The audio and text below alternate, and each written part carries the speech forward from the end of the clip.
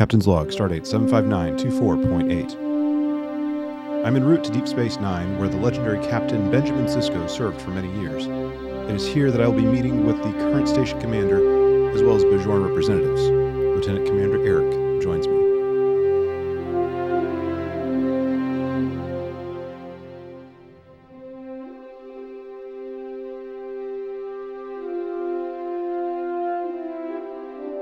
This episode of These Are the Voyages is brought to you by Dan Bradley.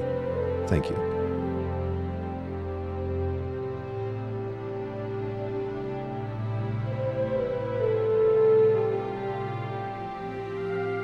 Well, hello everyone, and welcome back to another episode of These Are the Voyages. I'm the Captain, Captain Chase McKinney, and joining me once again for some voyaging into Nostalgia Land, my dear friend, Lieutenant Commander Eric.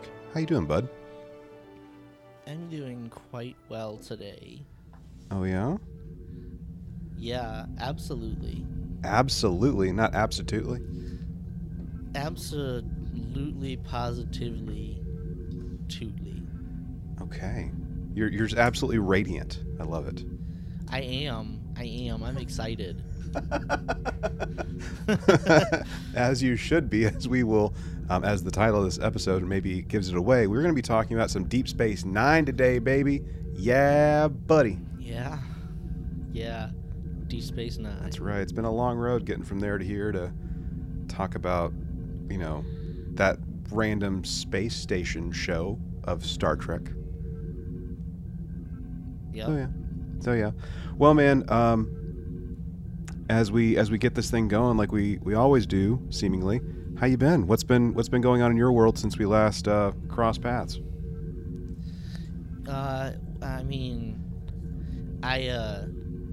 This is a funny story. So, Saturday night, my girlfriend and I were just sitting around, not doing anything, and usually, sometimes she goes and picks up her mom from work. Sometimes she just gets her Lyft. But like her mom works at some restaurant, and her mom called her and was like, I'm gonna be late. The restaurant's still open. Some party came in. They're gonna be here for a while, and she's like, and then she hears noise like, have you ever heard of somebody called Ice Vanilla? And I'm like, sounds like a Starbucks order. I'm just, yeah. And my girlfriend was like, Ice Vanilla? What? And then you hear like chirping again. It's like, no, Vanilla Ice. Vanilla Ice? yeah, Vanilla Ice is in the restaurant right now. And I'm hearing this. I'm like, and I wait, and my girlfriend finishes the conversation. I'm like, what was that about? She's like, apparently Vanilla Ice is at Little Mom's restaurant. I was like, so we're going over there, right?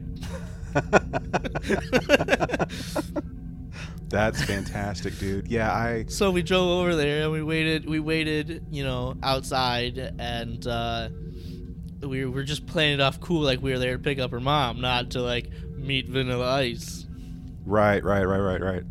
Well played, right. Good sir. Yeah, I saw that. Yeah, so we met Vanilla Ice. We had a picture with him. He was really cool about it. That's cool. Yeah, I saw that on one of your accounts, and I remember I was looking for like the perfect GIF to comment back on, but I couldn't find the one that I wanted, so I left it as like a reaction and stuff. But I was trying to find like him in Ninja Turtles 2 just saying "Go Ninja, go Ninja, go Ninja, go." Yeah, well, no. I was like, should I bring up Ninja Turtles? How I loved him in it? And my girl was like, don't talk about that. He probably hates that. And like, there was somebody else who was like waiting for him outside. Who apparently this guy like tracks down celebrities and gets them to sign things. But this guy was also there. Brought him like a signed basketball jersey from one of the Dallas Mavericks, because Vanilla Ice is from Dallas originally.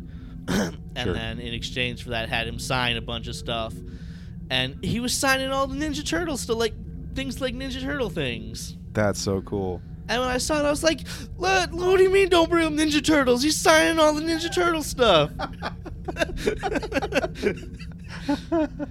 A missed opportunity, my friend. A missed opportunity.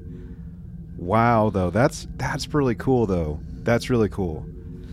I mean, if you can't get excited about like second-rate celebrities from the '90s, what can you get excited about? God gum, dude. That's savage. I mean, no, it's true though. I think he was on VH1 had like this celebrity, Yeah, the Surreal Life. I'm pretty sure he was on the Surreal Life about a decade and a half ago. 2 seasons of it. Wow. Yeah. Wow. And then he had some like house flipping show too. Okay. Mhm. Well, that's cool, dude. That I was really excited for you. Like, I'm not a big Vanilla Ice fan, but like, dude, like, just like running into, you know, a celebrity in the wild is just so stinking cool. You know what I'm saying? Yeah, in the wild. Yeah. I mean, he's from Dallas and he's down like in the hill country, for crying out loud, at like some random restaurant.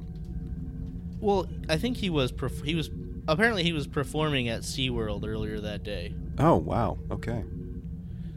Yeah. Okay. Well, there we go.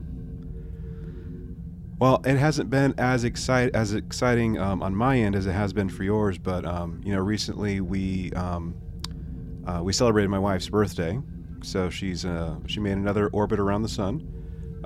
You know, so good job for her.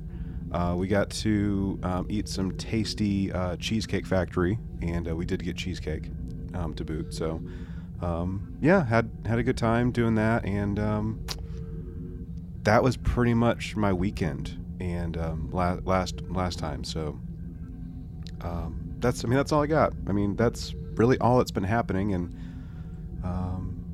just I'm on this side of the dirt, so it's got to count for something, I suppose.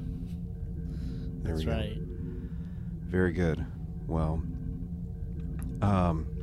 anyway, Eric, we have been doing, you know, for the last year and a half, off and on, we've been like, you know, ticking away at the different captains of the different series and ships and whatnot. And I think it all started with Picard, if I'm not mistaken, when we were originally doing Picard season 1, like long time ago. Goodness. And most recently we did an episode on Janeway, and now here we are. We're about to do Cisco. We're about to talk about some definitive Cisco, and with that comes, of course, a litany of Deep Space Nine episodes. Now, Eric, I think we've talked about this. You and I have probably talked about this. I know I've talked to other friends about this. And I know Deep Space Nine has this reputation of having a different name, Deep Sleep Nine. But with this show, I finally gave it a chance. I think I've talked about this before, because there was a hole in my Trekkie heart that needed to be filled because I had never watched all the way through. I always stopped somewhere like in season 1 or season 2. And for me, it just really took off once I got like early to midway through season 3, basically. I know you love this show. What about Deep Space Nine as a series do you love? Do you just really enjoy? Well, for me, it's the character moments. Like, essentially, if you watch the original series, Captain Kirk is the same character throughout the whole thing. Like, Spock is the same character throughout the whole thing. That's done on purpose because Gene Roddenberry literally said, I want you to be able to watch any episode in any order and be able to understand what's going on. So you can't really have character growth at that point. In The Next Generation, Captain Picard, he goes through a few changes, but he's essentially the same person at the end of the show as is at the beginning. We don't see a huge amount of growth, and again, that's because it's episodic. It's meant to be that way. But if you look at Deep Space Nine, like because it's more long form. I'm not going to say it's necessarily serialized because it doesn't have, Discovery type arcs. Right. Sure. or Picard type arcs. But it does have long form storytelling, and so because of that, you see something that happens in season 1 or 2 is going to come back and play a big role in season 3, 4, 5. 100%. And so you look at this growth of Sisko, where he is in the pilot, like basically like a broken man, considering resigning from Starfleet, to Right. where he is in the series finale. He's a completely different person. You look at Kira Nerys, like she was where she is in the pilot, just like a hothead. The Federation is super naive. You don't belong here. And she's just angry all the time, to where she is at the end, how she's opened up, she's loosened up, she has fun at the end, right? She's like a different character. 100%. And then you see all, like, when you're on a space station, you have all these side characters. I mean, obviously you have Gul Dukat, right, who I think is like Just a simple tailor. an amazing Gul Dukat. Not Dukat, sorry. An amazing character. Yeah. Garrick. Yeah. Garrick is like where Garrick starts to where Garrick ends up. There's like a scene in episode 7 where he's like, it's odd. Everyone around here seems to trust me. I don't like it. And then you see like Nog, for instance, goes from he works in Quark's bar, he can't even read. And then where he is at the end, he's in Starfleet, and he's an officer. And you see Damar. Look at Damar as a character, right? Damar starts out, he's just background bridge character in Dukat's ship after Dukat gets demoted. And at the end, he's the leader of the Cardassian Union. He's inspiring Cardassians to like change their planet and like work for a better future. And when he's killed, spoiler alert, in the finale, What? charging Central Command, it's like a really touching moment. And those are just things you don't see in the other shows, is this Right. amazing character development, character growth. And I think that's what truly sets Deep Space Nine apart from the other series, just because of the way it is designed. Sure. And the thing, I'm gonna like totally rip off what Armin Shimmerman said in the documentary What We Left Behind. The thing that makes this show so different, of course, is the fact that it's stationary. At least, for 85% of the time, 90% of the time, it's a stationary show. Like the trouble comes to the station. We were like all these other shows, like it's about like boldly going and exploring civilizations and species and et cetera, like we've come to know with Star Trek. But what Armin said, the guy that plays Quark, for anyone that didn't make that connection, he said, like our show was the best Trek in a lot of ways. We did an exploration. We did the exploration of the inside instead of the outside. Like we went inner instead of outer in terms of our exploration, which for people that maybe aren't the biggest fans of like character-driven stories, that can feel like a slog. Like you can feel like it just feels slower and maybe monotonous in some ways. But there's something wonderful about that kind of storytelling of trouble coming, and what do we do in terms of like with our inner self, and when trouble comes to us, instead of just shifting the overall paradigm of how we do exploration in Star Trek. And I gotta say, like, that was like part of the problem for me in the beginning, was like I felt like it was just going so slow. I'm like, come on, man, like let's just pick up the pace, let's do some more plot driven kind of stuff. But like there was just a switch, like I've said before, that just really took place and really made this a phenomenal experience for me. And it's in certainly my top 3 Star Trek shows in general, top 3, top 5, whatever, of Star Trek in general. So yeah, I'd never heard that phrase, like Deep Sleep Nine, until you mentioned it one time. And then, really? like, I heard Marina Sirtis mentioned it.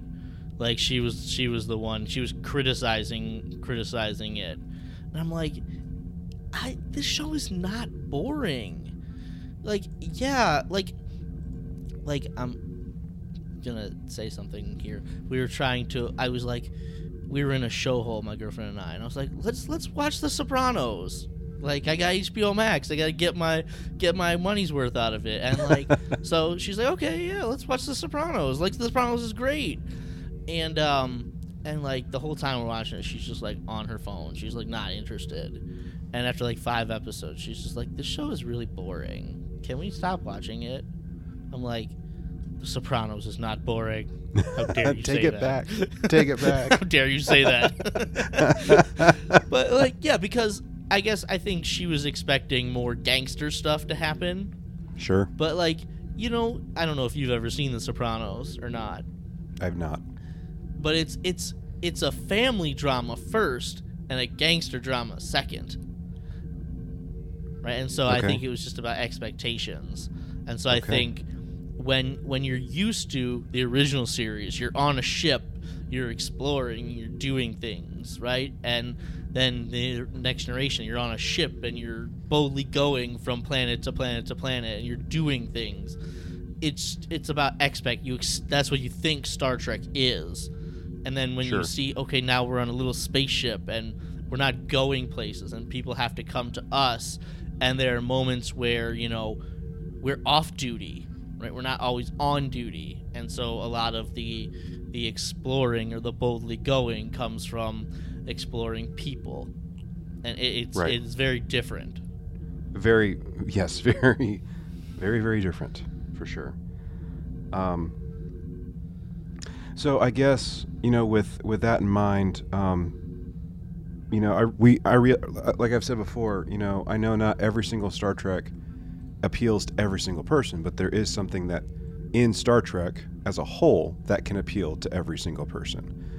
So whether it's, Discovery, it's Lower Decks, it's Deep Space Nine, it's Voyager, it's whatever, if something's your favorite, if you really enjoy it, right? Like, I'm not here to yuck your yum, enjoy your Star Trek, whatever it is. So, I guess like the thing that that we're going to be doing when it comes to this particular episode of the podcast is like we've done before, looking at episodes that maybe if we had to condense down 100 and some odd episodes of a series down to 10 to 15 or whatever the list might be, what would they be? Well, this is kind of like what we're kind of doing in terms of a definitive Sisko kind of list, looking at Commander/Captain Sisko of Deep Space Nine and kind of maybe how to go through it, basically. Yeah. So, like we do every single time, Eric and I have not shared our lists with one another, but inevitably we end up having like very, very similar lists without even looking. Well, I mean, there's some things that are kind of expected. It's inevitable that you're going to share them in common because they're so important. Right. So,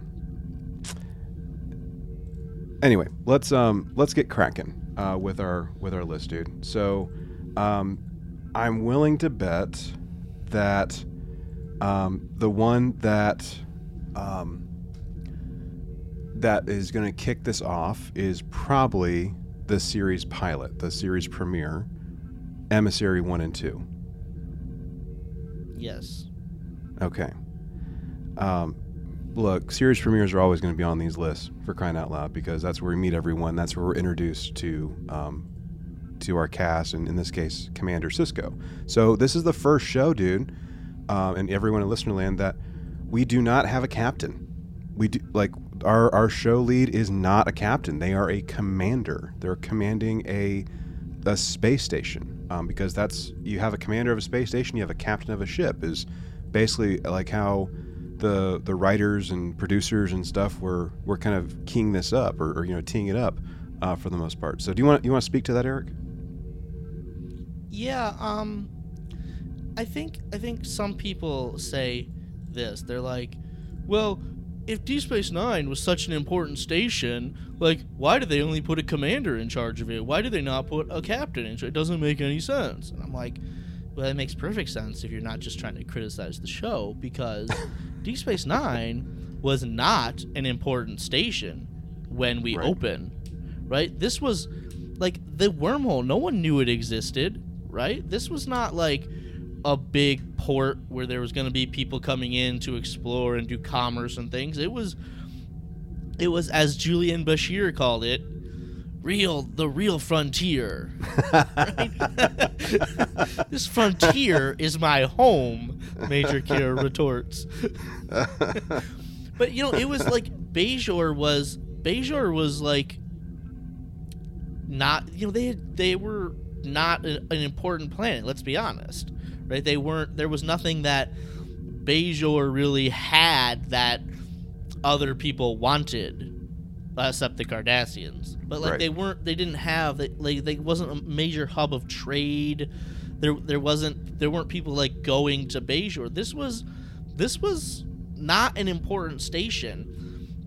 And so I think that's why we get a commander in charge of the station instead of a captain. That's why we get, we don't get like a lieutenant commander to be our chief engineer. We get, a senior enlisted man, right, in Miles and Chief O'Brien, right, to be our head engineer here. Because it wasn't important. It wasn't this big deal. And I've heard, that statement, like, captains are in charge of ships and commanders are in charge of space stations. I don't necessarily agree with that, but I can see where the logic is in that statement. Yeah. And I think that was like something that, they were trying to distinguish the show from The Next Generation, which was the only other Star Trek show on at the time. And, shortly thereafter, of course, Voyager came around, and we were back to ships in that show. But yeah, like that was part of like the distinction they were trying to make with this particular show. Like, instead of ships, we're dealing with the station. Instead of a captain leading us, we have a commander. And oh, by the way, it's a black male lead, played by Avery Brooks, by the way. And fantastic decision, I think. I thought, Avery Brooks as Sisko, fantastic actor, did a remarkable job in the role as Benjamin Sisko, who, unlike, Kirk, who's from Iowa, and Picard, who's from France, and later on, Janeway from Indiana, this guy is from Louisiana. So he's got like a little bit of some Cajun flair to him. Mm-hmm. He's from New Orleans. Yeah, man. So,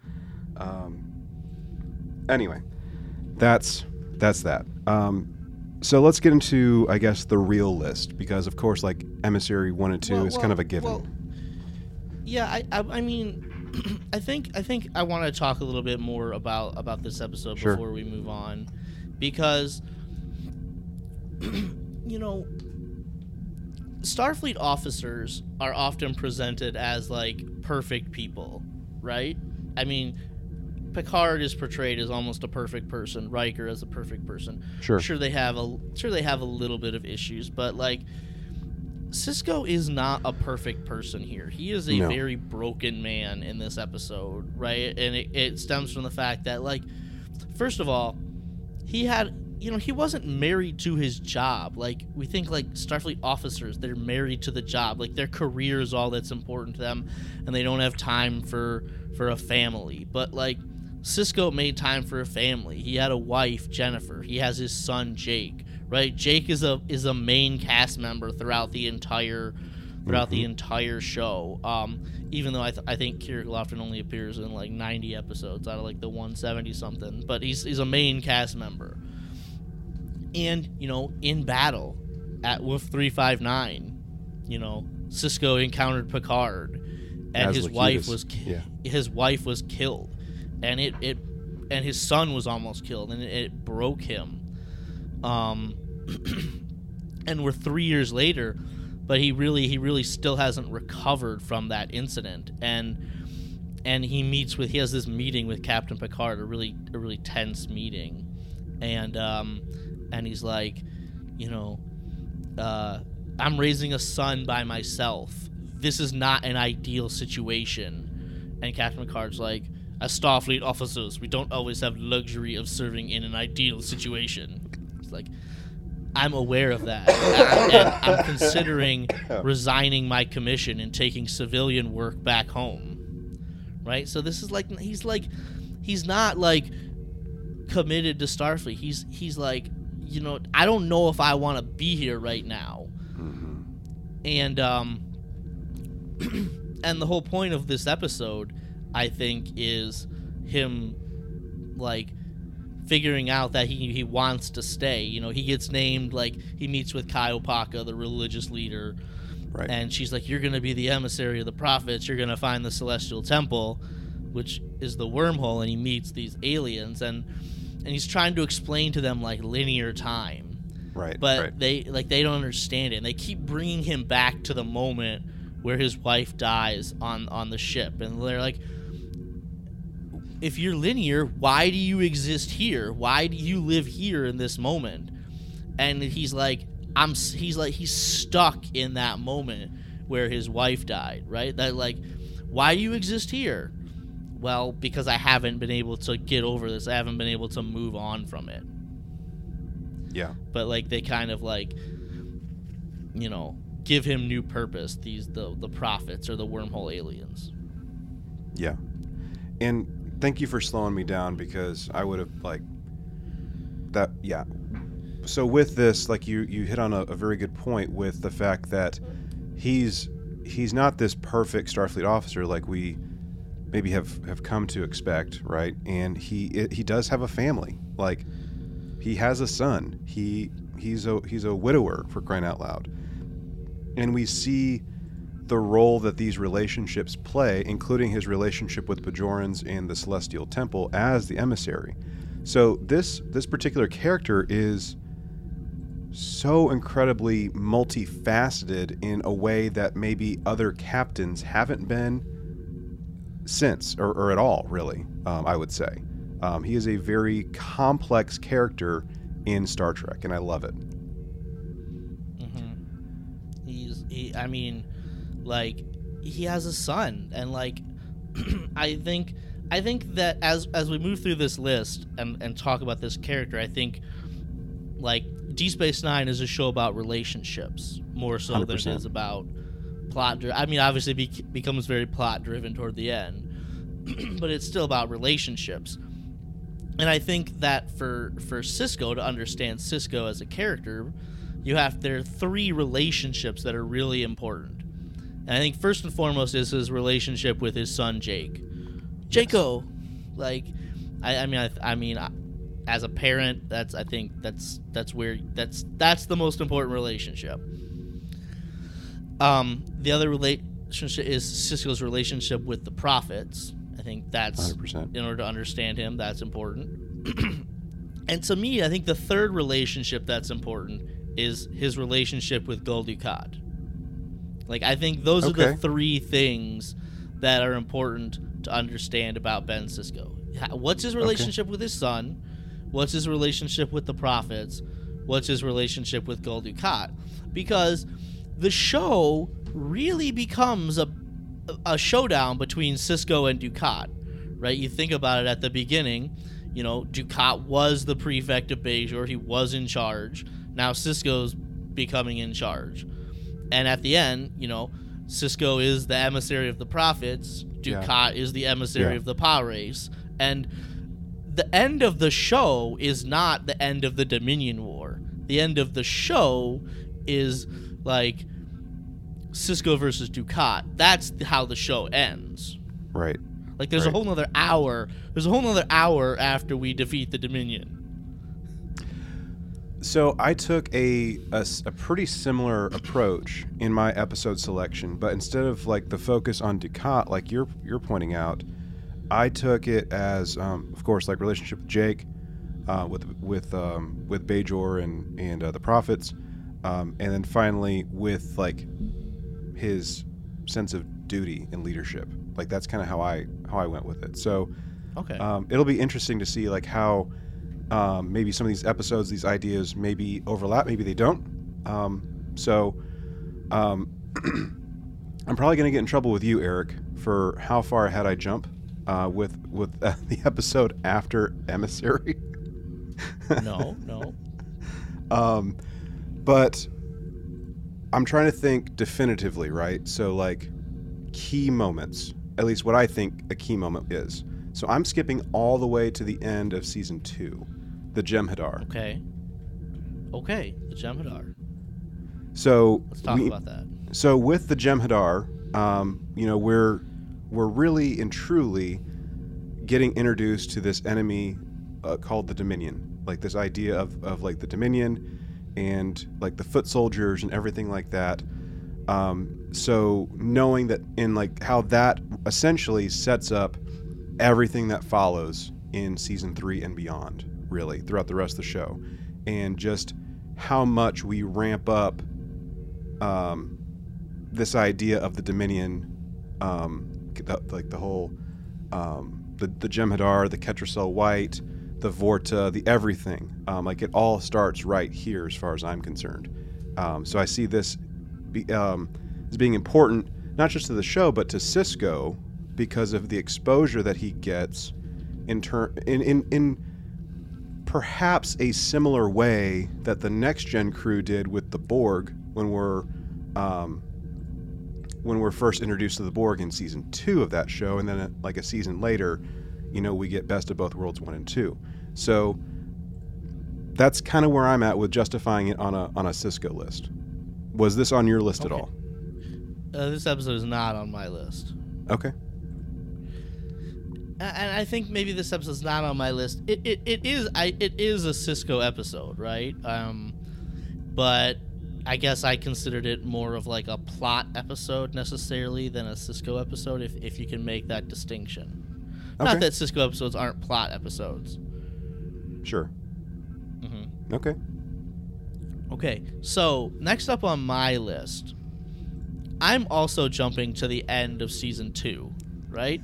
Not that there's not good stuff in season 1, but like yeah, you get Emissary at the beginning, and then I think episode 2 is about Odo, which is an interesting episode, and then you get the last 2 episodes of season 1, which are really good, like Duet and In the Hands of the Prophets. And then season 2 opens good, like that 3-part episode. But I'm gonna jump to the end of season 2, and I'm going to go to episodes 20 and 21 of season 2, called The Maquis. Ooh, I thought about this one. I mean, this is an absolutely essential episode to Deep Space Nine. This is an essential episode to just understanding 90s Trek. Like, if you don't know who the Maquis are, if you don't understand like what their relationship is with Starfleet and Cardassia, you're not going to understand like 90s Trek. You're not going to understand what happens moving forward here. You're not going to understand what happens in Voyager. It's absolutely essential to understand the Maquis. And not only is it a plot episode, but it's a Sisko episode, right? It is absolutely about Benjamin Sisko, because I mean, he's gonna be betrayed here by a good friend of his, right? Who ends up joining the Maquis out of principle, and it's not gonna sit well with him. He's not gonna take it very well being betrayed by this friend of his, because he just didn't see it. He did not see it coming, and it's gonna really upset him. He's gonna get really upset about what happens here, and I think being betrayed here the way he is, I think changes him as a person, and when he gets betrayed again later, he's not gonna take it very well then either. Sure. And I think a lot of his relationship with the Maquis moving forward really depends upon what happens here in this episode. Okay. And I'm always a fan of these quotes here, and there's just a genius, brilliant quote that, like, Avery Brooks and and Sisko, he loved to give his speeches, didn't he? Boy, did he. and he had a weird cadence. Not a weird cadence, but he had a unique cadence when he delivered them. It was like almost like an iambic pentameter kind of way of delivering a speech. But it was almost like stop and go in a certain sense, right? Right. But he's dressing down Major Kira, like, just because she's the person there, not because he's upset with her. He's just really upset. And he's like, do you know what the trouble is? The trouble is Earth. On Earth there is no poverty, no crime, no war. You look out the window of Starfleet headquarters and you see paradise. It's easy to be a saint in paradise, but the Maquis do not live in paradise.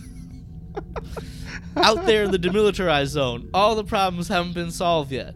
Out there are no saints, just angry people, scared, determined people who are going to do whatever it takes to survive, whether it meets with Federation approval or not. Very and good. He's basically like, yeah, it's good. It's easy to be an upstanding citizen when you have all of your needs taken care of and you're perfectly safe. But when you now live in Cardassian space, it's not so easy to be a saint. That's right.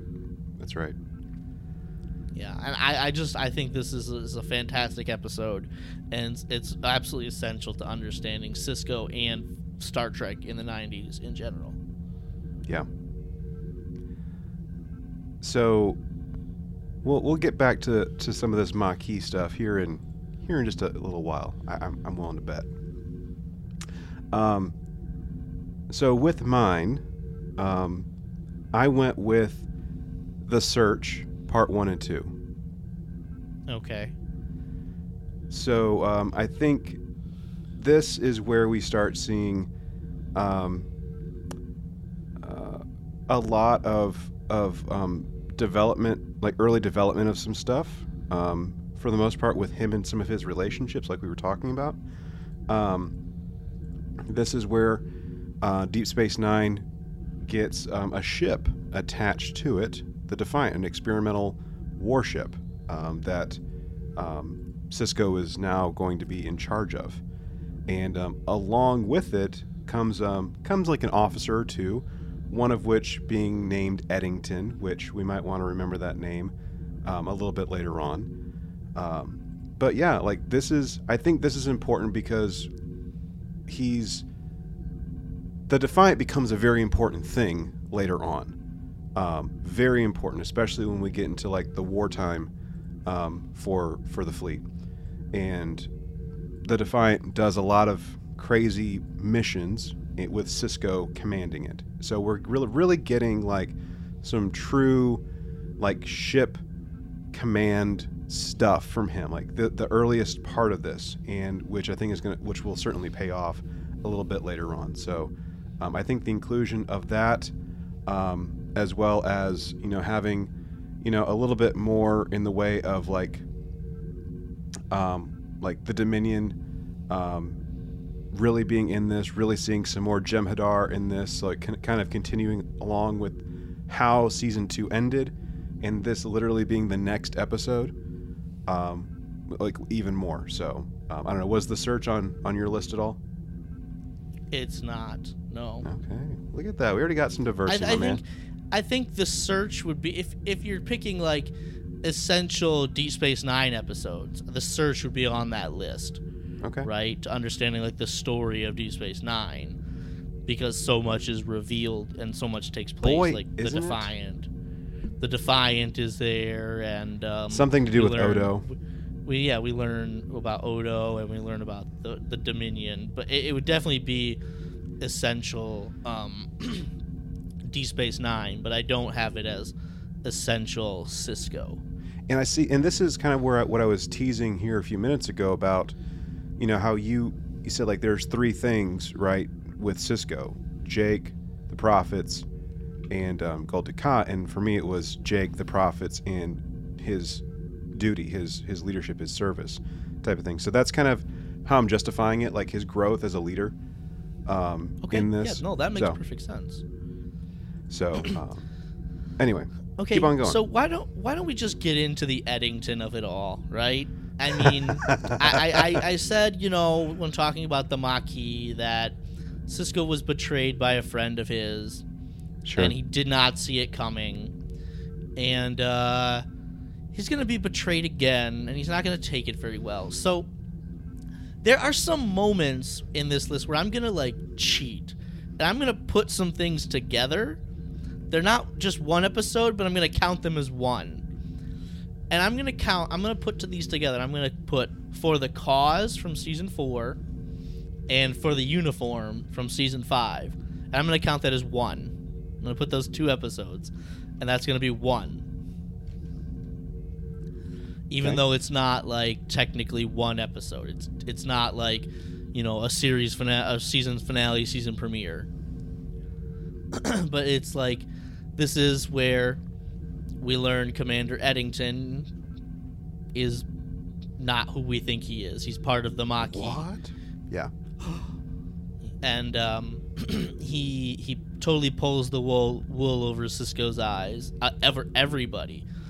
But in doing so, though, I also think Eddington uses Sisko's relationship with Cassidy Yates, right? Cassidy Yates, the woman who would become his wife later on. He uses her to fool him. And I think this is really the episode where we see Sisko and Cassidy's relationship really start to bloom. Even though she gets arrested and goes to jail, I think this is the episode where their relationship takes off. But man, when we learn this and they have this talk, and he's like, you know what, Mr. Eddington, I don't give a damn what you think of the Federation, the Maquis, or anything else. All I know is that you betrayed your oath, your duty, and me. And if it takes me the rest of my life, I will see you standing before a court-martial that'll break you and send you to a penal colony, where you'll spend the rest of your days growing old and wondering whether a ship full of replicators was really worth it. And he's not that calm when he says it, right? Yeah. So and then go ahead. No, and then the follow-up episode in the next season, right? We're on the hunt for Eddington, right? He's betrayed us. He's out there, but we're on the hunt for him, and it's called For the Uniform. Yep. And Sisko is, he's like, I've been betrayed, and it's my duty to bring him in. And there's this scene where he's punching this punching bag, and Jadzia is holding it. And he's like, he worked under me for 1.5 years. I saw him almost every day, read his reports, had him for dinner. I even took him to a baseball game. and I never saw it coming. It's my job to be a good judge of character. What did I do? Not only did I not see it, I put him up for a promotion. He played me all right. And what is my excuse? Is he a changeling? No. Is he a being with 7 lifetimes of experience? No. Is he a wormhole alien? No. He's just a man like me, and he beat me. Mm-hmm. And he's like, how could I be beaten by this man? And it's he's so angry. And he really doesn't react. He ends up capturing Eddington at the end, but some people say he overreacts. Yeah. So For the Cause wasn't on my list, but For the Uniform was. That's okay. A little bit later on. I cheated. I put them together. Yeah. I love this thing. They have this Les Mis thing going back and forth with the whole Javert thing. If you've never seen Les Miserables, you really need to go check it out, by the way. Or read the book. Or yeah. So here's the thing. There's this quote that this thing that goes back and forth between Eddington and Sisko, and I just love it. And you can really see Sisko becoming unhinged in this particular scene, which I'm willing to bet you know exactly what I'm about to reference. Eddington starts off, "Can't you see what's happening to you? You're going against everything you claim to believe in. And for what? To satisfy a personal vendetta. You betrayed your uniform! And you're betraying yours right now. The sad part is that you don't even realize it. I feel sorry for you, Captain. This obsession with me, look what it's cost you. Major, shut that thing off. Commander Worf, prepare to launch torpedoes. All right, Javert, I'll give you what you want, me. Right, a little bit later on. But yeah, like Sisko's like willing to poison this atmosphere where Eddington and his crew and all these other Maquis folks are, just to settle the score, basically. So like this is like one of those like questionable kind of leadership things. Like this is the leadership category for me also that he's demonstrating, where he's having to do these like gray area decisions, right? That we see him make time and time again in this series. So fantastic episode. Highly recommend For the Uniform. Very, very good drama. Very good writing in this episode. Yeah. Mm-hmm. And he's like, you know, if he's like, Les Mis is not about Javert. It's about Valjean. Valjean. I was trying to play. It's about Valjean, right? You know, and if Eddington sees himself as the hero, what does the hero want? To kill the bad guy. Well, it's not that simple. The hero, in a great melodrama, the villain has to create a scenario where the hero can sacrifice himself. And Sisko's like, it's time for me to be the villain. There we go. So yeah, good stuff. Very good stuff. By the way, Eric, I'm going to be stuck in season 3 for just a minute. Okay. All right. Some of these I might be able to breeze past kind of quickly, maybe. But this is just... So Captain's Prerogative, this is on here just because I love this story so much. It's one of my favorite stories in Deep Space Nine, so it's just on the list. And that's Past Tense Parts 1 and 2. Okay, yeah. So we did an entire episode, actually a 2-part episode, talking about Past Tense Parts 1 and 2, just a handful of months ago. So go in the Wayback Machine and you can listen to the discussion of it. But this is the time travel episode, so of course, you know, David's not going to like it. But and this episode does tie into Picard season 2, kind of, or at least it's supposed to, I think. But just a fabulous episode, like how you know, we have like Prime Directive kind of stuff going on, like kind of keeping the Temporal Prime Directive, I should say, trying to keep things intact, but also, you know, we see Sisko having to take on a role that of you know, a freedom fighter essentially, and surviving. And anyway, maybe it's not like definitive Sisko, but for me it's a definitive Sisko because I'm going to watch this 100%. I just love this story. That's it. No, it's a really good story, and I think Avery Brooks does some. Okay. Yeah. So, do you want to keep going, or do you want to go? Let me just give it like a real one, and then you can go with it. Not that mine's not like a real one, but so again, another season 3 episode. This is towards the end of season 3. Explorers. Okay, that was what I wanted to say. Okay, we did it. Because I did not think that you would put this on here, but I was like, it has to be on the list. Yes, it has to be. It's Jake. It's him and Jake and his relationship. It has to be on here. Right. We said, like, first and foremost, his relationship with his son is what's important. Right. And yeah, this is totally 100% what people call filler, right? Filler. How'd that go again? Filler. You know, it does it advance the plot? No, it does not. Like, does anything momentous happen? No, absolutely not. Is it a great Star Trek episode? Yep. Absolutely. Yep. Like, you know, Sisko just comes back and he's like, in my off time, I'm gonna build a spaceship. Why not? Good job, Gibbs. Get after it, man. He turns into Gibbs, doesn't he? He's gonna build a spaceship and he just wants to go flying, and I'm with him.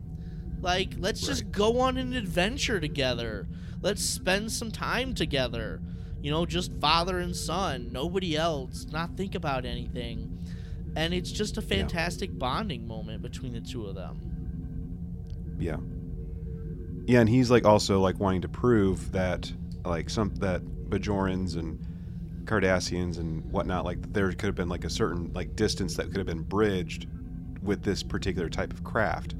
But yeah, like look, I've never rebuilt a car or restored a car or anything like that. But this is effectively a father and son, rebuilding, restoring a hot rod, basically. Like that's really what this boils down to. And Jake is he's a pretty introspective and pretty like sensitive kind of dude. And he's like, I don't really know, Dad. Like I don't know if I really want to be part of this, and like he wants to go do I think something with like Nog, or he wants to go like write, or like he just wants to like. Well, I think his like write. Girlfriend is coming back from. That's from there we go. Yeah. And, I mean, what like 17, 18-year-old boy doesn't want to spend time with his girlfriend now that like go on a trip with their dad? Right. But yeah, like this is like you gotta have like some Jake highlight kind of moments, man. Like you just got to with this list. So and this is the episode Jake gets a fellowship to go write at some school or academy in New Zealand, and he has his father read a story, and his dad and Ben's reading the story, and he's like, it's good. There's some things in here you haven't experienced yet, or at least I hope you haven't. It's like, unless you've run off and joined the Maquis without telling me. Jake's like, I'm not supposed to talk about that. I got you. Just a great moment between the two of them, and this is also the episode where Jake is like, "There's somebody I want you to meet because I don't want you to be alone." Oh, my son, the matchmaker.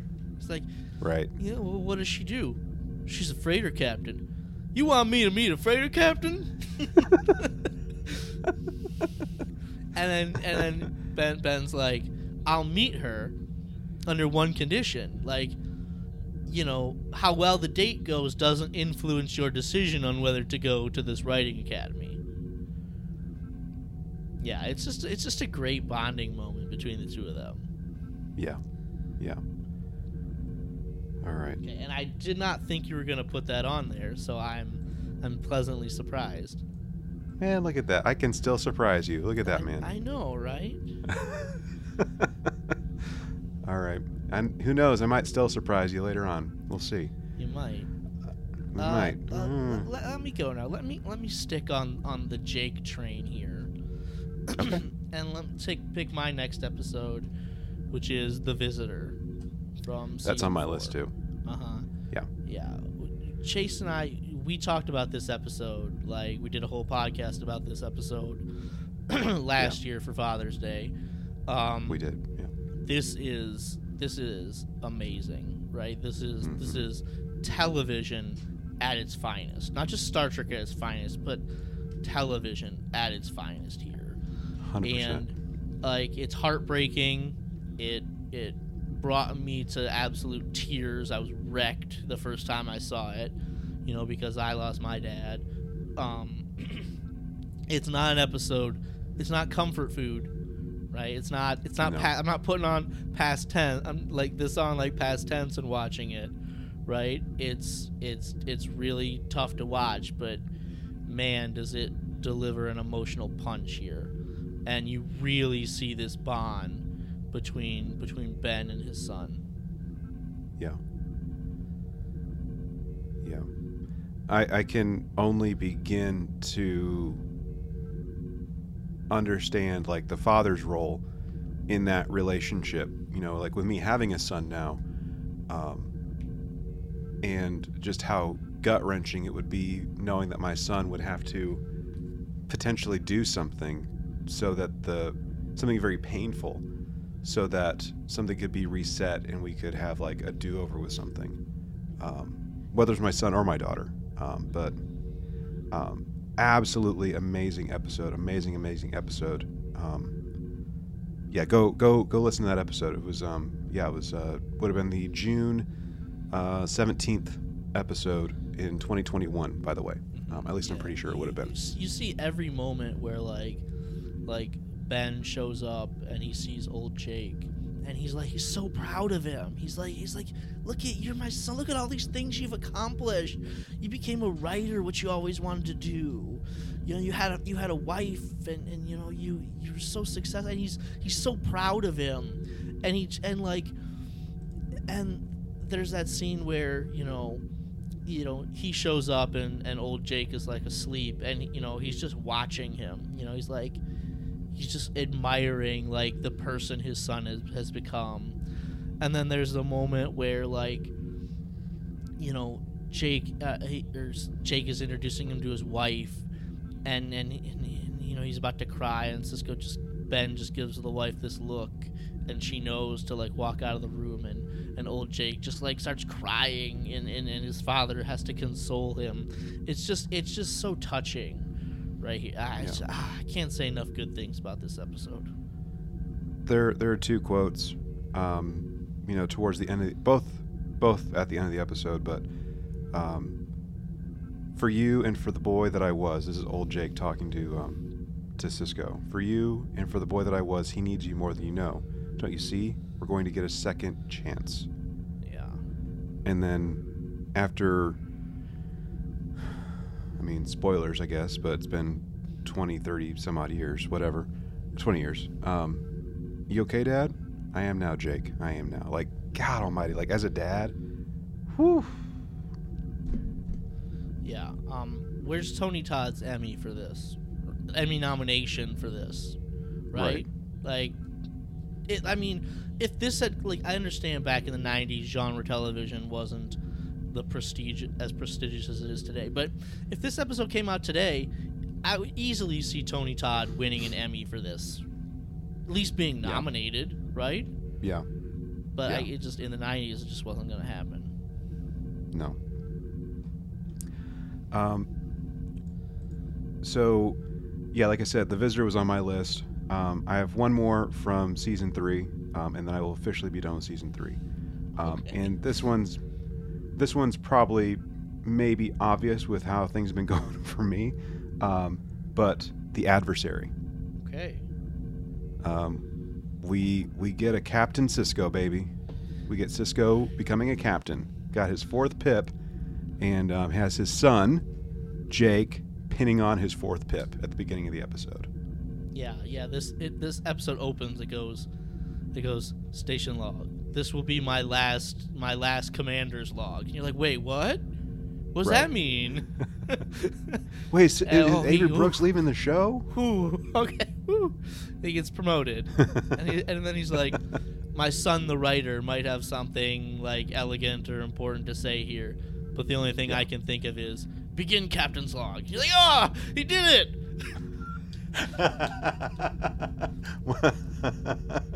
Was this on your list at all, Eric? No, it's not on my list.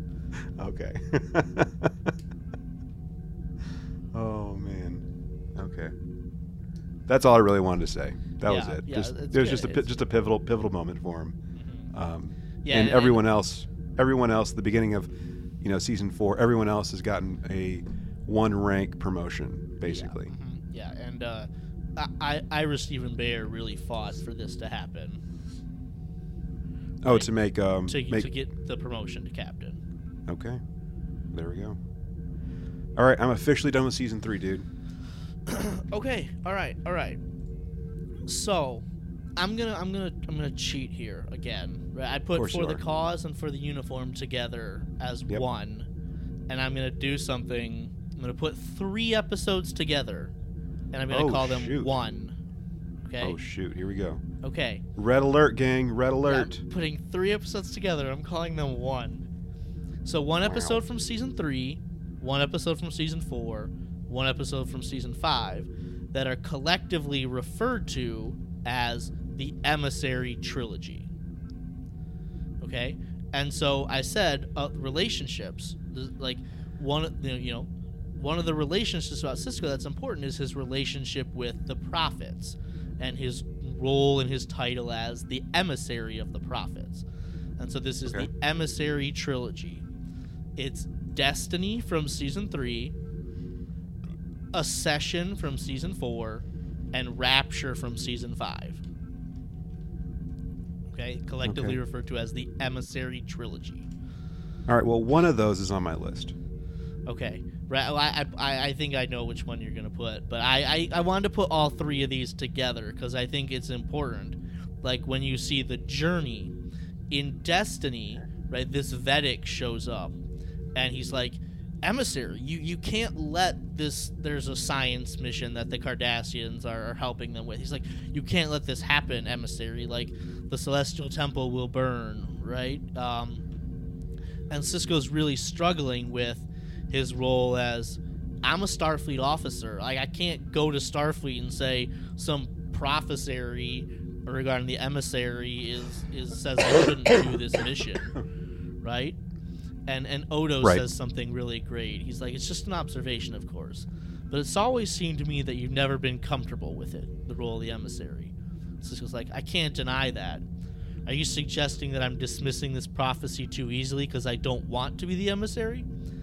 Odo's like, I'm not suggesting anything, but it's been my experience that all humanoids have an agenda of some sort, and their agenda can influence them without even realizing it. And like, so Sisko's like, he's struggling with this role.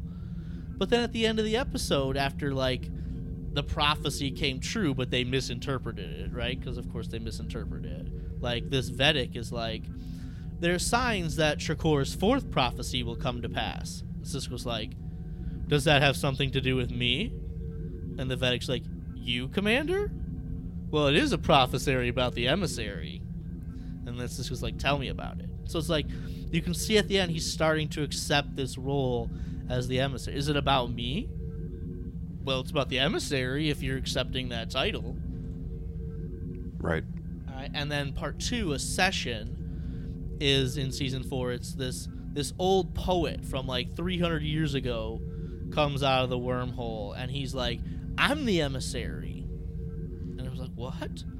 And like at the beginning of this episode, you see Sisko is like, he's giving like a blessing, like an emissary blessing to this new couple. So he's like kind of learning to accept this role, like a little bit. But then when this Bajoran comes through the wormhole, it's like, I'm the emissary. Sisko's like, take it. Take the title. See it. Take it. See it. I don't want it anymore. Like, I don't want it anymore. He's like, no more ceremonies to attend. No more blessings to give. No more prophecies to fulfill. I'm just a Starfleet officer again.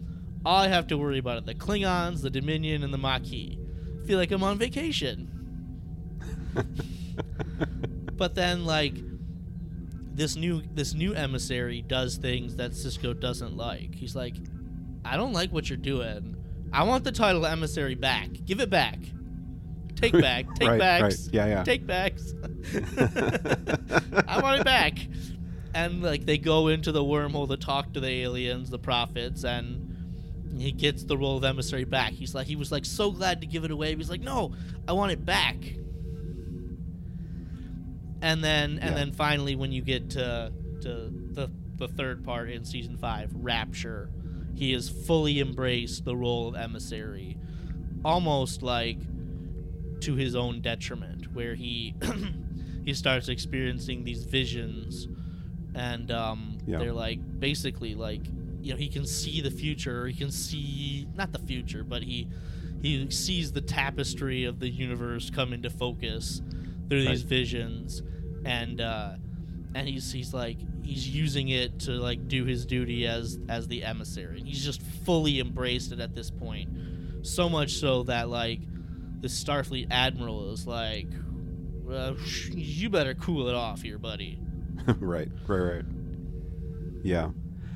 Accession was the one that was on my list. Okay, I thought you were gonna put Rapture. Nope. Accession. Just because of how poignant it is that Sisko is growing tired and questioning his role as the emissary to the prophets. So, and then he sees like all this stuff going sideways, like basically saying that Bajorans need to go back into this like caste system, like they were hundreds of years ago. I think it was called Dajamas. They're Dajaras. Dajaras, thank you. yeah, like that we need to accept our Dajars all over again, basically. And Kira is like visibly shook, like hearing him say that, because I like, you know, everyone was just like stuck in that single track. Like there was no opportunity for growth and exploration and doing what you wanted to do, basically, and basically thinking that it's going to set Bajor back a lot. Well, they you know, can't 3 join centuries. the Federation. Right. because of like these, you know, caste systems essentially.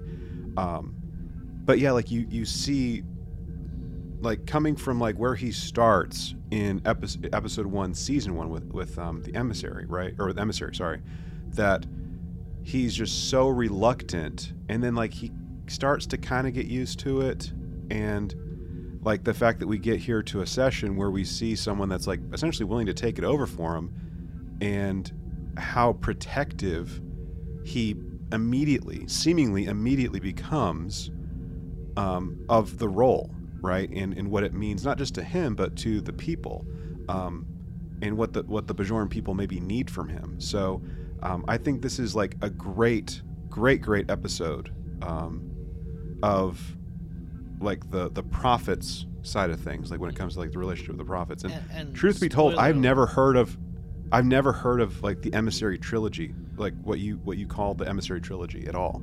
Yeah, it's referred. That's what it's referred to. How about that? Okay. Here's my Trekkie card. See you later. I'm out of here. But also, spoiler alert: a session is a best of Kira episode as well. Okay. All right. I feel like there's that's a little tease for a potential future episode. Whenever we get to that. We get to our number ones. Got it. Yeah. Okay. No, it's a good episode. Yeah, but yeah. And then I just think, you know, the Rapture episode, he's fully embraced it, and he's having these visions, which these visions will be important later on, very much so. Some way, somehow. Okay. Well, you've essentially hit on all my season 4 episodes except for one, which is a 2-parter. Okay. Which I don't know if this would be on your list or not, Eric, but I'm looking at Homefront and Paradise Lost. It's not on my list. Okay, so this might be what you would consider like maybe an essential DS9 episode, but you know, we see Sisko, who's been recalled to Earth, with you know, a very upstanding, character-driven, highly moral, sound leader, you know, in the form of the Admiralty, Admiral Layton, and to deal with some of this changeling stuff that's been going on, that we've been hearing about, and like how are we going to prepare and whatnot. So we see him taking on this different role, you know, for the most part. Like he's an attaché of sorts, you know, he's you know, essentially working hand in hand with the Admiral. So I mean, the way that this ends up panning out and playing out, it's a more morally gray kind of stuff, but in the end, there's growth with Sisko in terms of how he confronts superiors, how he works with superiors in just the evolving story with the changelings and what's happening in Deep Space Nine. So, yeah. Yeah. So, Eric, I will say this: I have 4.5 left. How many do you have left? I have 5 left. Okay. All right, and yeah, you've already taken care of like all my season 5 stuff, so like I just got season 6 and 7 left. Yeah, season 5 is just had like Rapture and For the Uniform. Yeah. Right. You know, which I put as part of other things, and then season 5 is a good season, but like big stuff happens in season 6. Just a little bit. Just a teeny tiny little bit. Yeah. All right, do you want me to go? All right, I'll go. Yeah, go ahead. So, go ahead. So I said relationship with his son, relationship with the prophets, right? I've handled a lot of that. The third thing is his relationship with Dukat, right? Gul Dukat. Okay. And so next on my list is season 6, episode 11. It's called Waltz. This is good episode. This is brilliant. It's just brilliant It's Sisko over on one side, it's Dukat on the other side. They've crash landed on a planet, and they have to come to an understanding. It's not like they're working together to survive, but this is Dukat, who, you know, he's lost his empire, he's lost his mind, and he just wants validation from Sisko so badly.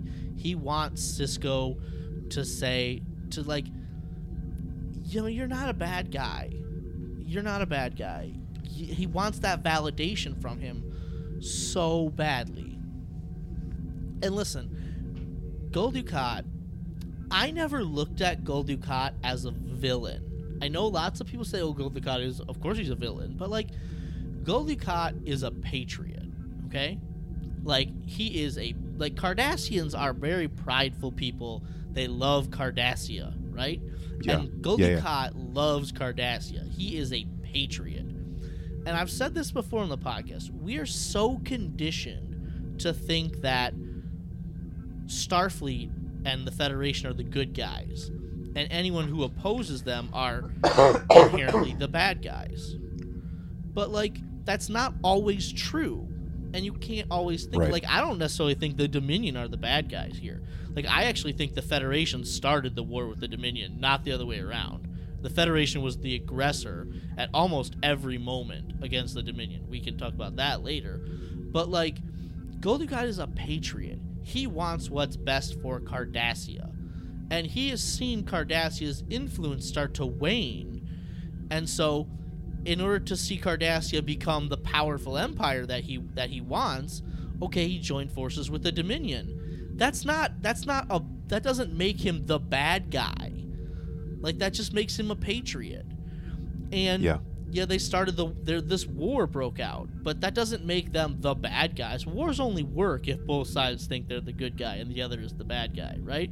Wars don't work when one side thinks they're the bad guy. But, like, it's this episode where Gul Dukat becomes a villain. Like, I don't see him as a villain prior to this episode, but everything from here out turns him into a villain. And this episode here sets up our showdown, the ultimate showdown at the end. And this is actually the last time that Sisko and Dukat are ever on screen together until the very end. Okay. Yeah. Mm-hmm. And like, Gul Dukat, they're like, he wants this validation. He's like, I hated everything about them. Their superstitions and their cries for sympathy, their treachery and their lies, their smug superiority and their stiff-necked obstinance. And, like, you can see, like, Gul Dukat, he's like, listen, when I took over, the occupation was already going on for 40 years. I tried to come in with a soft hand. Look, I ordered all work camps to reduce their quotas. I took children out of the work camps. I tried to be nice to them. I gave them a soft hand. And what did they do? They slapped it away. They tried to kill me. That doesn't make me the bad guy. That makes them the bad guys. I was trying to be nice here. And, like, he's trying to justify all of these things that he did. And, you know, he makes a point, right? Like, he makes a point. Like, then obviously he goes a little bit crazy at the end, right? and then he's like, yes, that's right, isn't it? I knew it. I've always known it. I should have killed every last one of them. I should have turned their plan to a graveyard the likes of which the galaxy has never seen. I should have killed them all. And then he's like, I'm so glad we had this time together, Benjamin, because we won't be seeing each other again for a while. And it's like they don't ever see each other again until the finale. I have unfinished business on Bajor. They thought I was their enemy. They don't know what it is to be my enemy, but they will.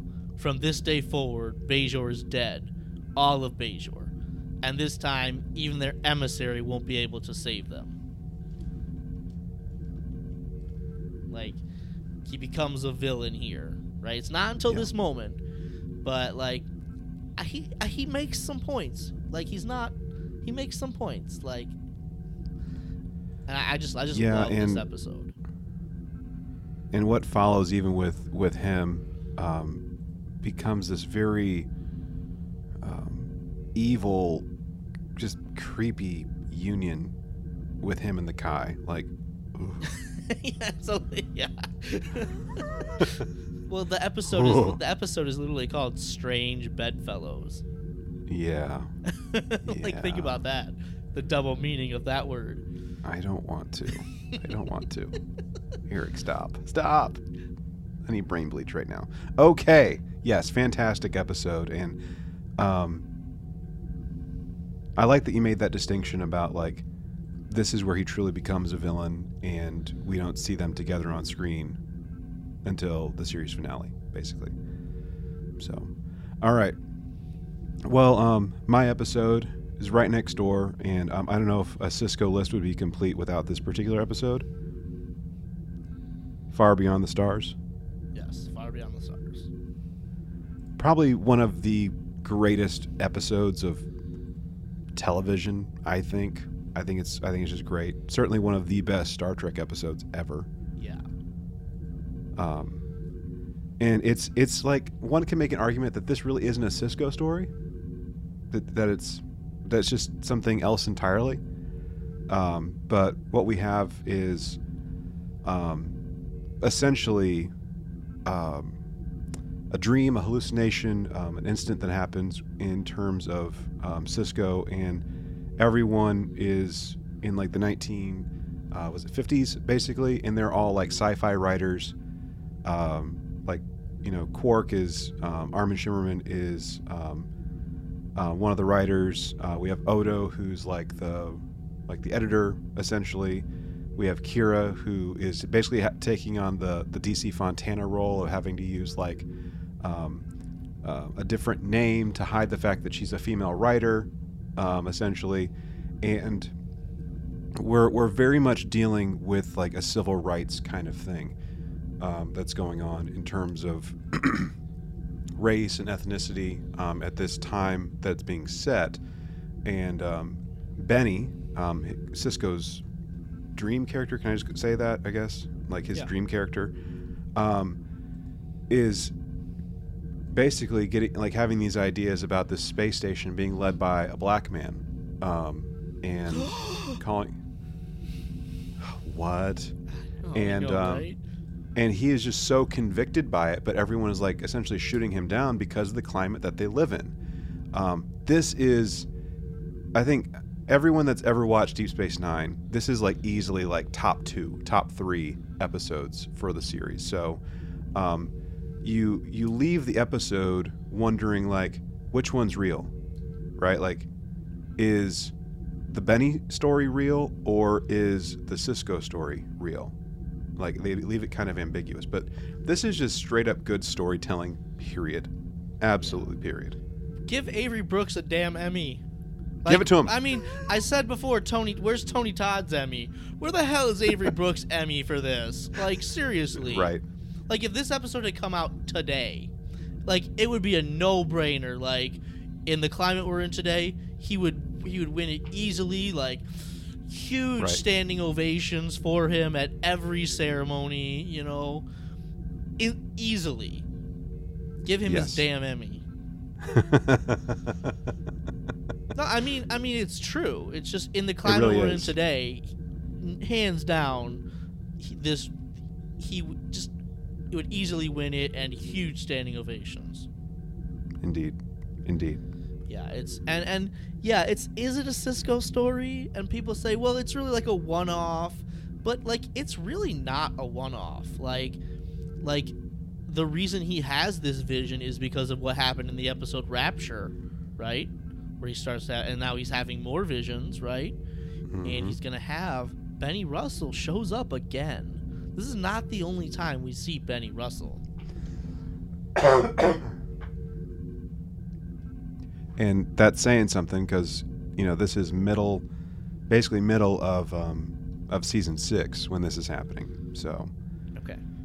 Now, anyway. If we move on to the next episode, I'm assuming the next episode is gonna be the same for both of us. Right? Probably. And that would be what I think you said, like, hey, most people call Far Beyond the Stars one of the top episodes. I think most people also call this And- one of the top episodes, if not the top episode, and that's Absolutely. in the pale In the Pale Moonlight. Yeah. Yeah, I mean, I think this is the highest rated episode of the show. If you go to IMDb, I would be shocked if it's not. This is like, I mean, this is such a turning point. I know we're deep into season 6 and we call it a turning point, but I think Star Trek changed. Not just Deep Space Nine, but Star Trek changed with this episode. And I people say 100% it's agree so with that. antithetical to Gene Roddenberry's vision of like perfect people in this utopian future.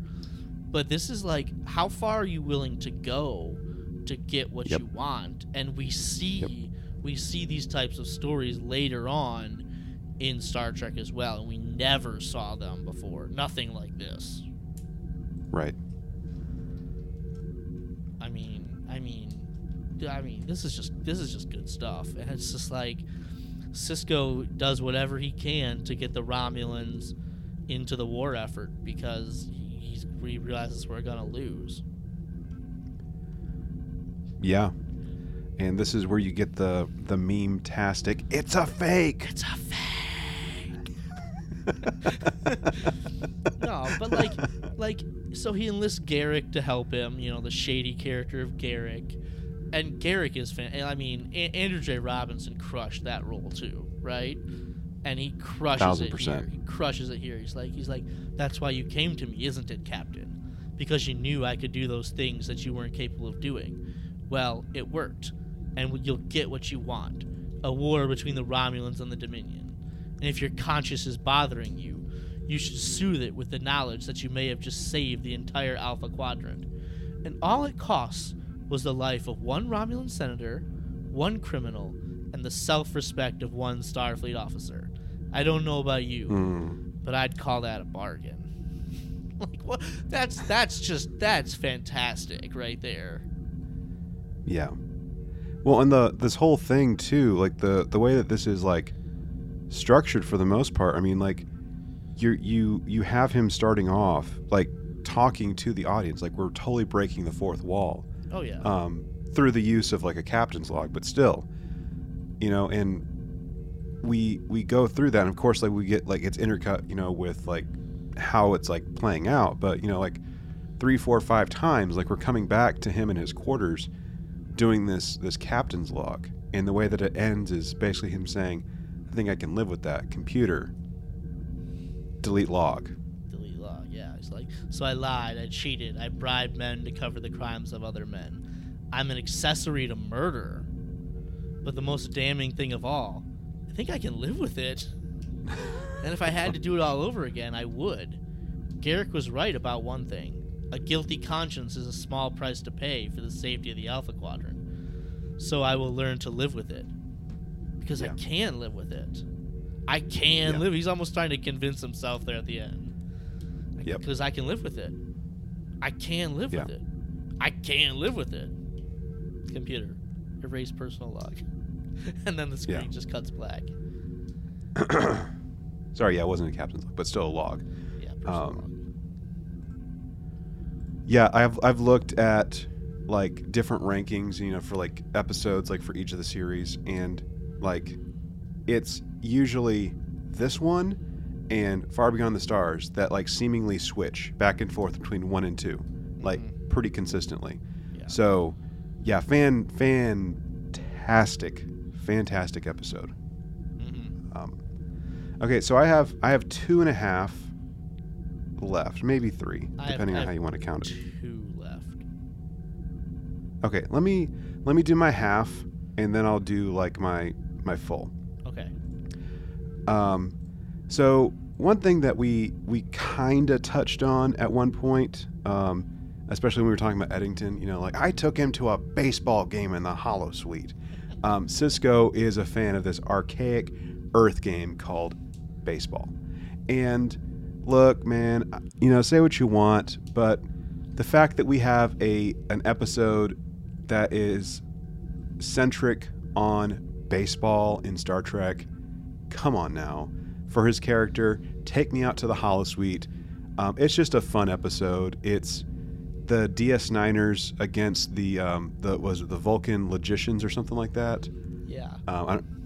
And it's just a baseball game like that. It's like almost like there's a grudge that Sisko has against this Vulcan captain, and Sisko's getting like all sorts of like frustrated with like the people, like his crew, trying to figure out how to play the game, and you get like some great to the opposition. Yeah, exactly. You get some great one-liners from like folks like Worf, like "Death to the opposition." But you know what I'm gonna say right now, Chase? Huh? Filler.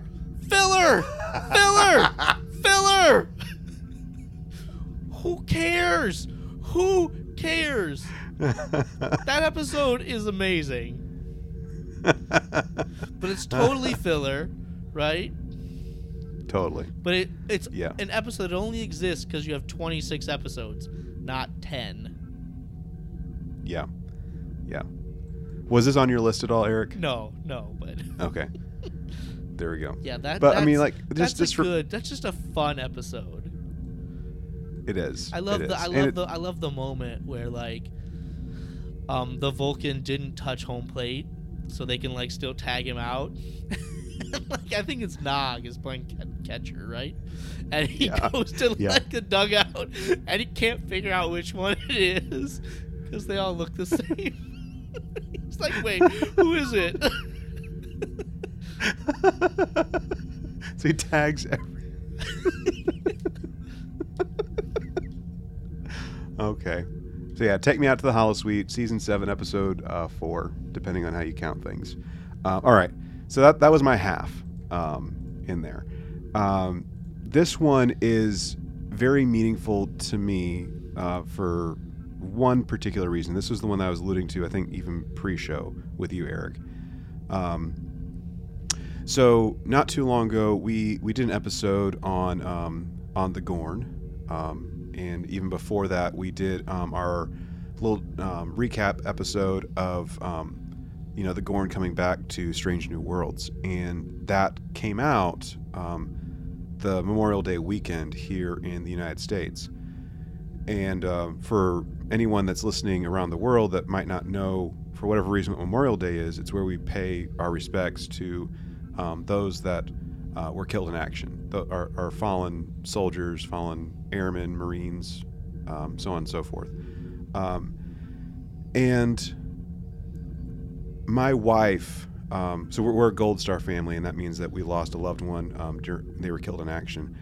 And my wife's eldest brother. And there's a particular line in this episode. This is season 7, episode 8, The Siege of AR-558. And my wife sent this to me without really seeing much of Deep Space Nine. Like, she'd only like see like stuff like as I was watching it, like in our room or in the living room or whatever. And she sent this to me, a little clip, and said, they're not just names. It's important we remember that. We have to remember. So we are really in the thick of the Dominion War by this point. I mean, we are in the thick of it. We are about to start a 14-part story. I'm kidding, it's not 14-part, but like we have like it's like what is like seven parts to it, I think. Like, yeah, I think it's eight, but like 9 episodes because of the 2-part. Yeah. Finale. So we're about to get in like the thick of like some really back-to-back storytelling, and you really see Sisko, the commander, like the battlefield commander, like the war leader, whatever, and not just like him leading a station and leading in the war effort, but how much he cares, right? We've been talking about relationship, how much he cares, not just about his crew, but the people that he's putting in harm's way. And he like at one point, Odo is bringing him this list and of stuff, and he's like looking at the wall, he's looking at this monitor, and he's like, I used to read them every day. I figured that was like the least I could do to pay my respects for what they did, but now some of these are becoming a blur. And I just like the fact that he says, they're not just names. It's important to remember that. We have to remember. So even though you know, like there's more to this story, you know, like we're running supplies, things go sideways, we have to defend, you know, this you know, key area. You know, we have to like leave our ship and defend like our supplies and like what we have down there before the Jem'Hadar essentially take it over. We have that going on, and then of course like him coming back from that little skirmish and saying this. Like I love this episode so much. I think it's a fantastic episode. Amazing episode about like the cost of war. Yes. And like you really see the foot soldiers, like what they have to deal with, and then like what happens with Nog, and then the story, the great story after that. It's really fantastic stuff. Yeah. Okay, so the one episode that I want to talk about is season 7, episode 2. It's called Shadows and Symbols. Okay. And this is really like the end of a 3-part story. Right? We get the end of season 6, you know, Tears of the Prophets, where, you know, Gul Dukat shows up. He lets a Pa-wraith come inside of him, and he shows up on Deep Space Nine, and the Pa-wraith goes into the temple, and the wormhole disappears. But in the process, he has to kill Jadzia. It's too soon, right? It's too soon. Stop it. Like, I'm not ready, dude. Stop it. I know. But like, you know, Dax, this is 2 lifetimes of friendships that Sisko has had with Dax. And the fact that the temple, the Celestial Temple is gone, right? He's, you know, and Sisko was warned by the prophets in that episode, like, don't go on this mission. You have to stay here. Something bad might happen. But his duty as a Starfleet officer said, like, he had to go on this mission. And so he fails. He feels like he's failed as the emissary. And so he takes a leave of absence, and he goes back home to his dad's restaurant in New Orleans. But like when they had to abandon Deep Space Nine at the end of season 5, Sisko left his baseball behind, right, as a message like, I'll be back. But when he leaves this time, he takes it with him because he's not sure he's coming back, right? And then that's the season 6 finale. And the season 7 premiere is really like kind of a nothing burger episode, right? I don't really think a lot happens in that episode, right? But it's the second episode, you know, Shadows and Symbols, where we're going in search of the Orb of the Emissary, right? The Orb of the Emissary. Ooh, what's that? Like, and we were on this quest to find it, and we can use this Orb of the Emissary to reopen the Celestial Temple. And we meet our new Dax character, Ezri Dax. But this is also like where Benny Russell comes back, because when we find the Orb of the Emissary, like the Pa-wraiths are showing him this vision of Benny Russell, and they're trying to like convince him that, like, you know, none of this is real. You're Benny Russell. Don't open this. Like, erase everything that's happened here. And I think this is a key pivotal moment of like Sisko had somehow like lost his confidence in himself and lost his faith in himself. But once, and like, you know, he's not, and he's back. He comes back, and this is a really key episode in his development and his relationship with the prophets. Yeah. Can I just say, on a not so serious note, that I just love these uniforms. Like, if I can even call them uniforms, like, I just love like the cloak things that they wear. Yeah. I mean, they're so simple, but like, I want one. Like, Eric, will you make one for me, bud? Like, can you? They got that group, that costume group. Put a screenshot and ask if you can make that. I may or may not have done that, by the way. Oh, okay. about a different uniform that is actually being produced right now. Okay. So yeah, I think Shadows and Symbols, like, it's an episode that gets overlooked, but I think it's key in Sisko's relationship with the prophets. And it brings back Benny Russell as well. People often say, well, it's just a one-off episode. You can, like, ignore it. Well, it's really not, because these visions that he's having are really important. Sure. Okay. So how many do you have left? One. Just one. Just one. Could it be the series finale? Could it be the series finale? I think it is. I think so too. Okay. So, just to recap what we have so far. For me, Emissary 1 and 2, Jem'Hadar, Search Part 1 and 2, Past Tense 1 and 2, Explorers, Adversary, Visitor, Homefront, Paradise Lost, Accession, For the Uniform, Far Beyond the Stars, In the Pale Moonlight, Siege of AR-558, and What You Leave Behind.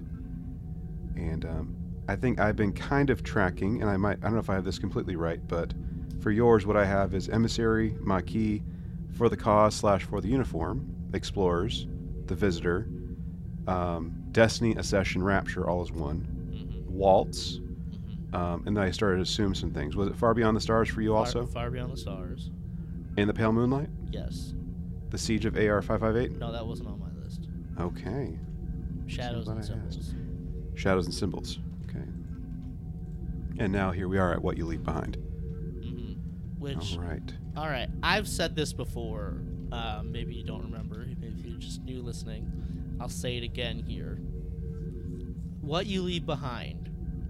The greatest episode of Star Trek of all time, in my opinion. Now, I know I'm probably the only person in the world who has that opinion, right? But like, this episode has an 8.9 rating on IMDb, right? Which is really high. That's a really high rating for an episode, right? I mean, to me, Agreed. I mean, that's over 2,000 votes. It's really high, 8.9. It's not as high as some of like In the Pale Moonlight or something like that. But this is a perfect episode of television, in my opinion. It's epic in every single way. It's epic, right? We have this epic battle to end the Dominion War, where the Federation, the Klingon, and the Romulan fleet are all, the final siege of Cardassia.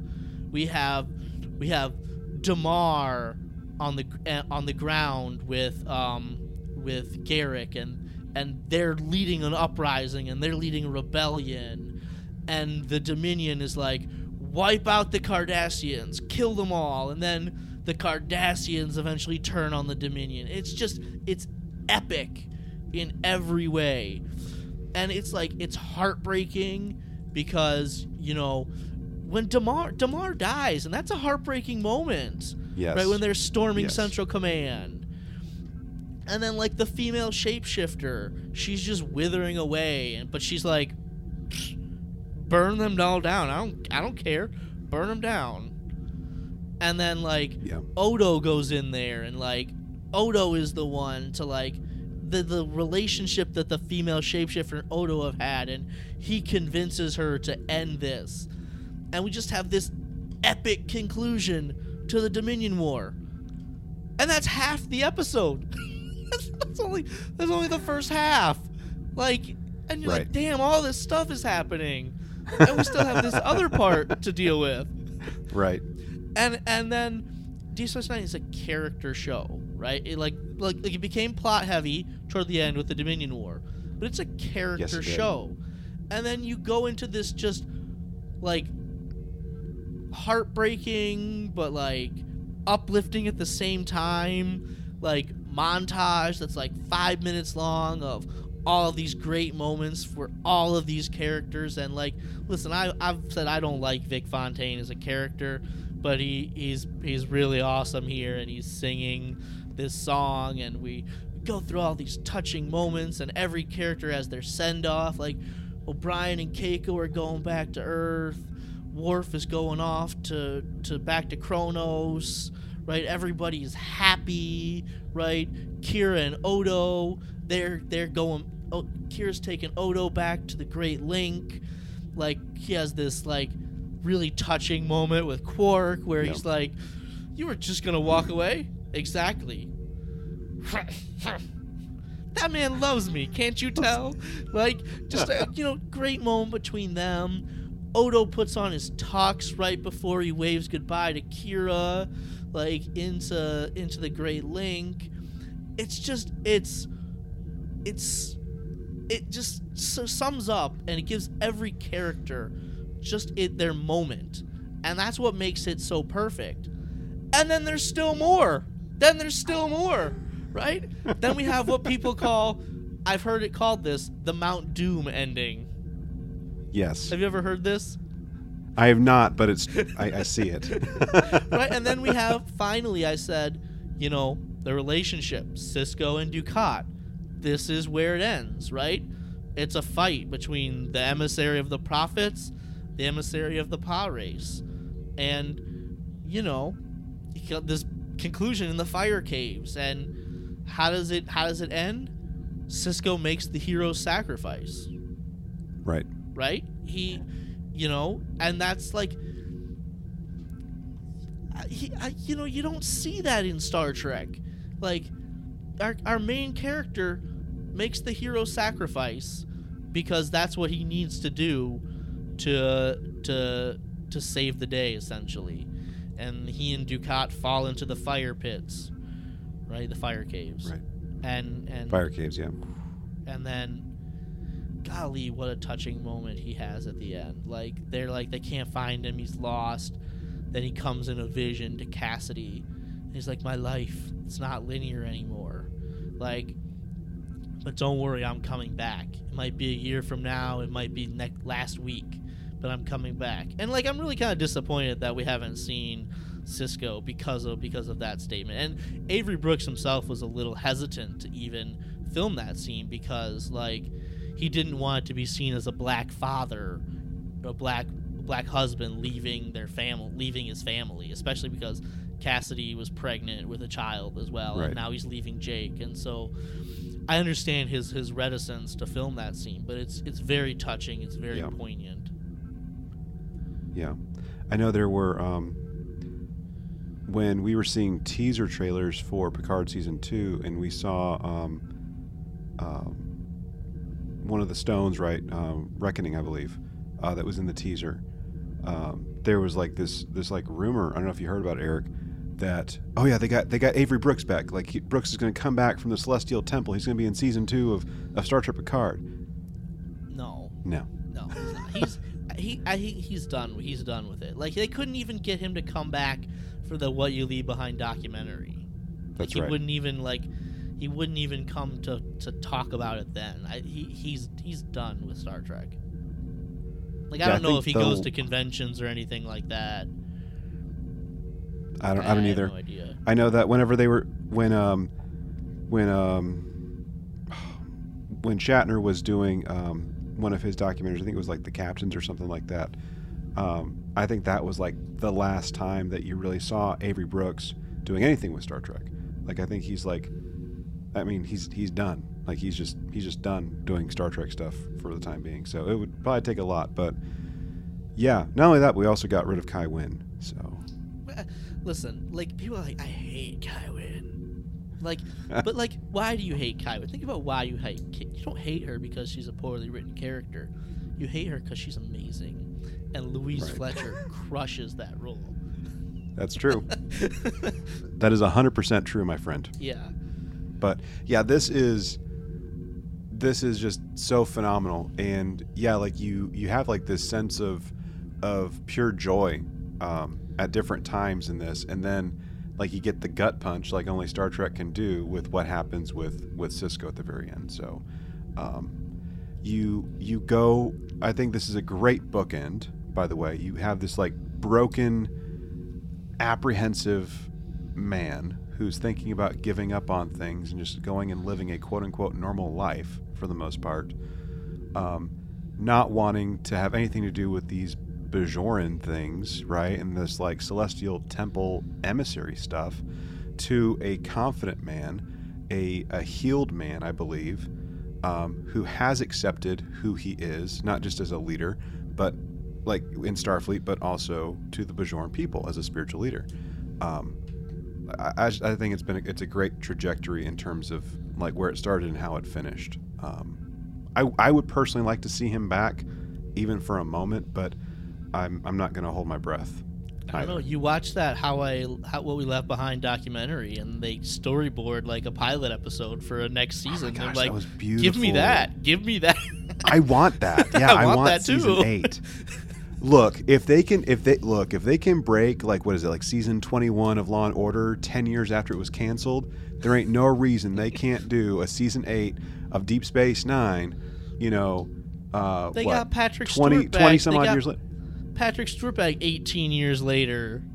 Let's go, somebody. Let's do this. Yeah, I want it. I want it too. All right. Well, I think that's the list, dude. All right. Do you have them ranked at all? I do not. Okay. I just have them in order. That's it. Yeah. I was gonna say Sorry to disappoint you, we could my count them friend. down because we did that. I think we counted them down with Janeway. I think we did Picard, too. But, and Picard, yeah. but yeah,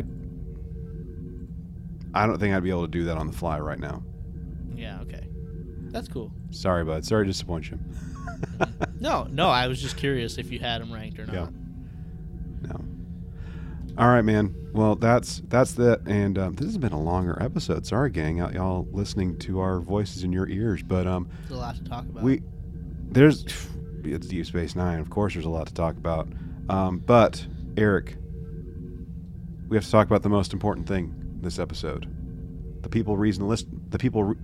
reason people listen to this show. The people reason. The people reason. The people reason. We have to talk about the people reason, and that is the Twitter poll. All right, Eric. All right, so I did the people reason. I polled the people of the Twitter, and I asked them this on point, on brand question. You ready for this? Which comedian from the 1990s would Benjamin Sisko laugh the loudest to?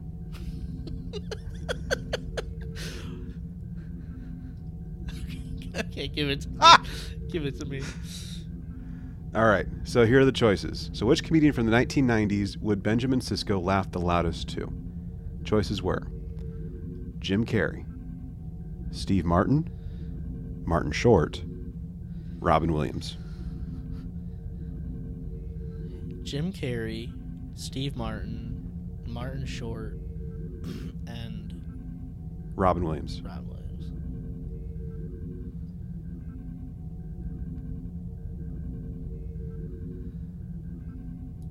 I think Steve Martin, it would be more along like the lines of Sisko's type of humor, maybe. Okay. But I'm gonna answer Rob Williams because I think that's the winner. Okay. Because Final answer? He's Robin Williams. That's true. All right, final it ain't answer. Martin Short. Martin Short, 4th place, 0% of the vote. All right, let's go to the results, my friend. So coming in, so again, question is which comedian from the 1990s would Benjamin Sisko laugh the loudest to? Choices again: Jim Carrey, Steve Martin, Martin Short, and Robin Williams.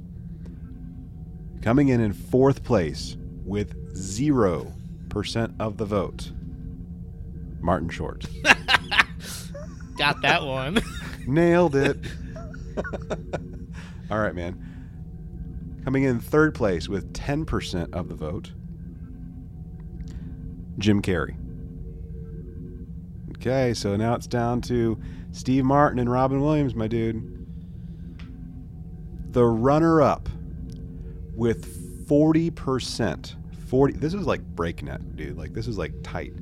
40% of the vote goes to Robin Williams.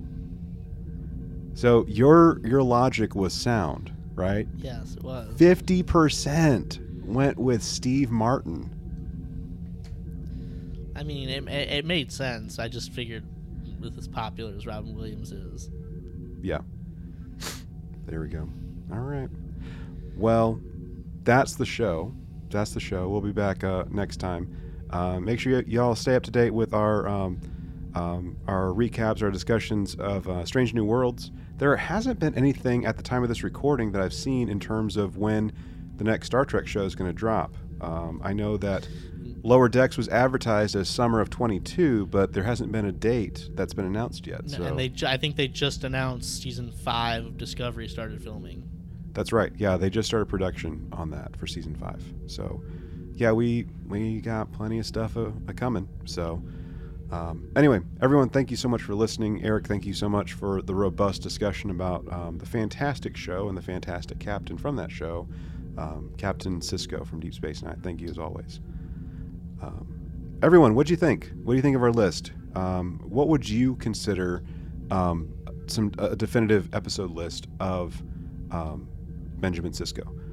Send us a note, email us, post it on Facebook, send us a tweet, direct message, whatever. We would love to hear it and love to share it on a future episode. So yeah, let us know. You can connect with us on all the things, Facebook, Instagram, and Twitter, all at TRTVPod. You can also check us out, trtvpod.com. You can learn more about the show. You can also support the show financially if you'd like to, with some affordable tiers on Patreon. But yeah, if you do want to, send us something, make sure you open up hailing frequencies, entering coordinates to trtvpod@gmail.com. You can also send us a voice-only transmission to 817-752-4757. There is a 3-minute limit before we figure out that it's a fake, so get on with it. Finally, if you do want to mail us something like, I don't know, something cool, whatever it is, something Deep Space Nine related, love to get it. Lone Star Station, P.O. Box 2455, Azle, Texas 76098. Everyone, thank you so much for listening, and as always, remember to boldly go and make it so.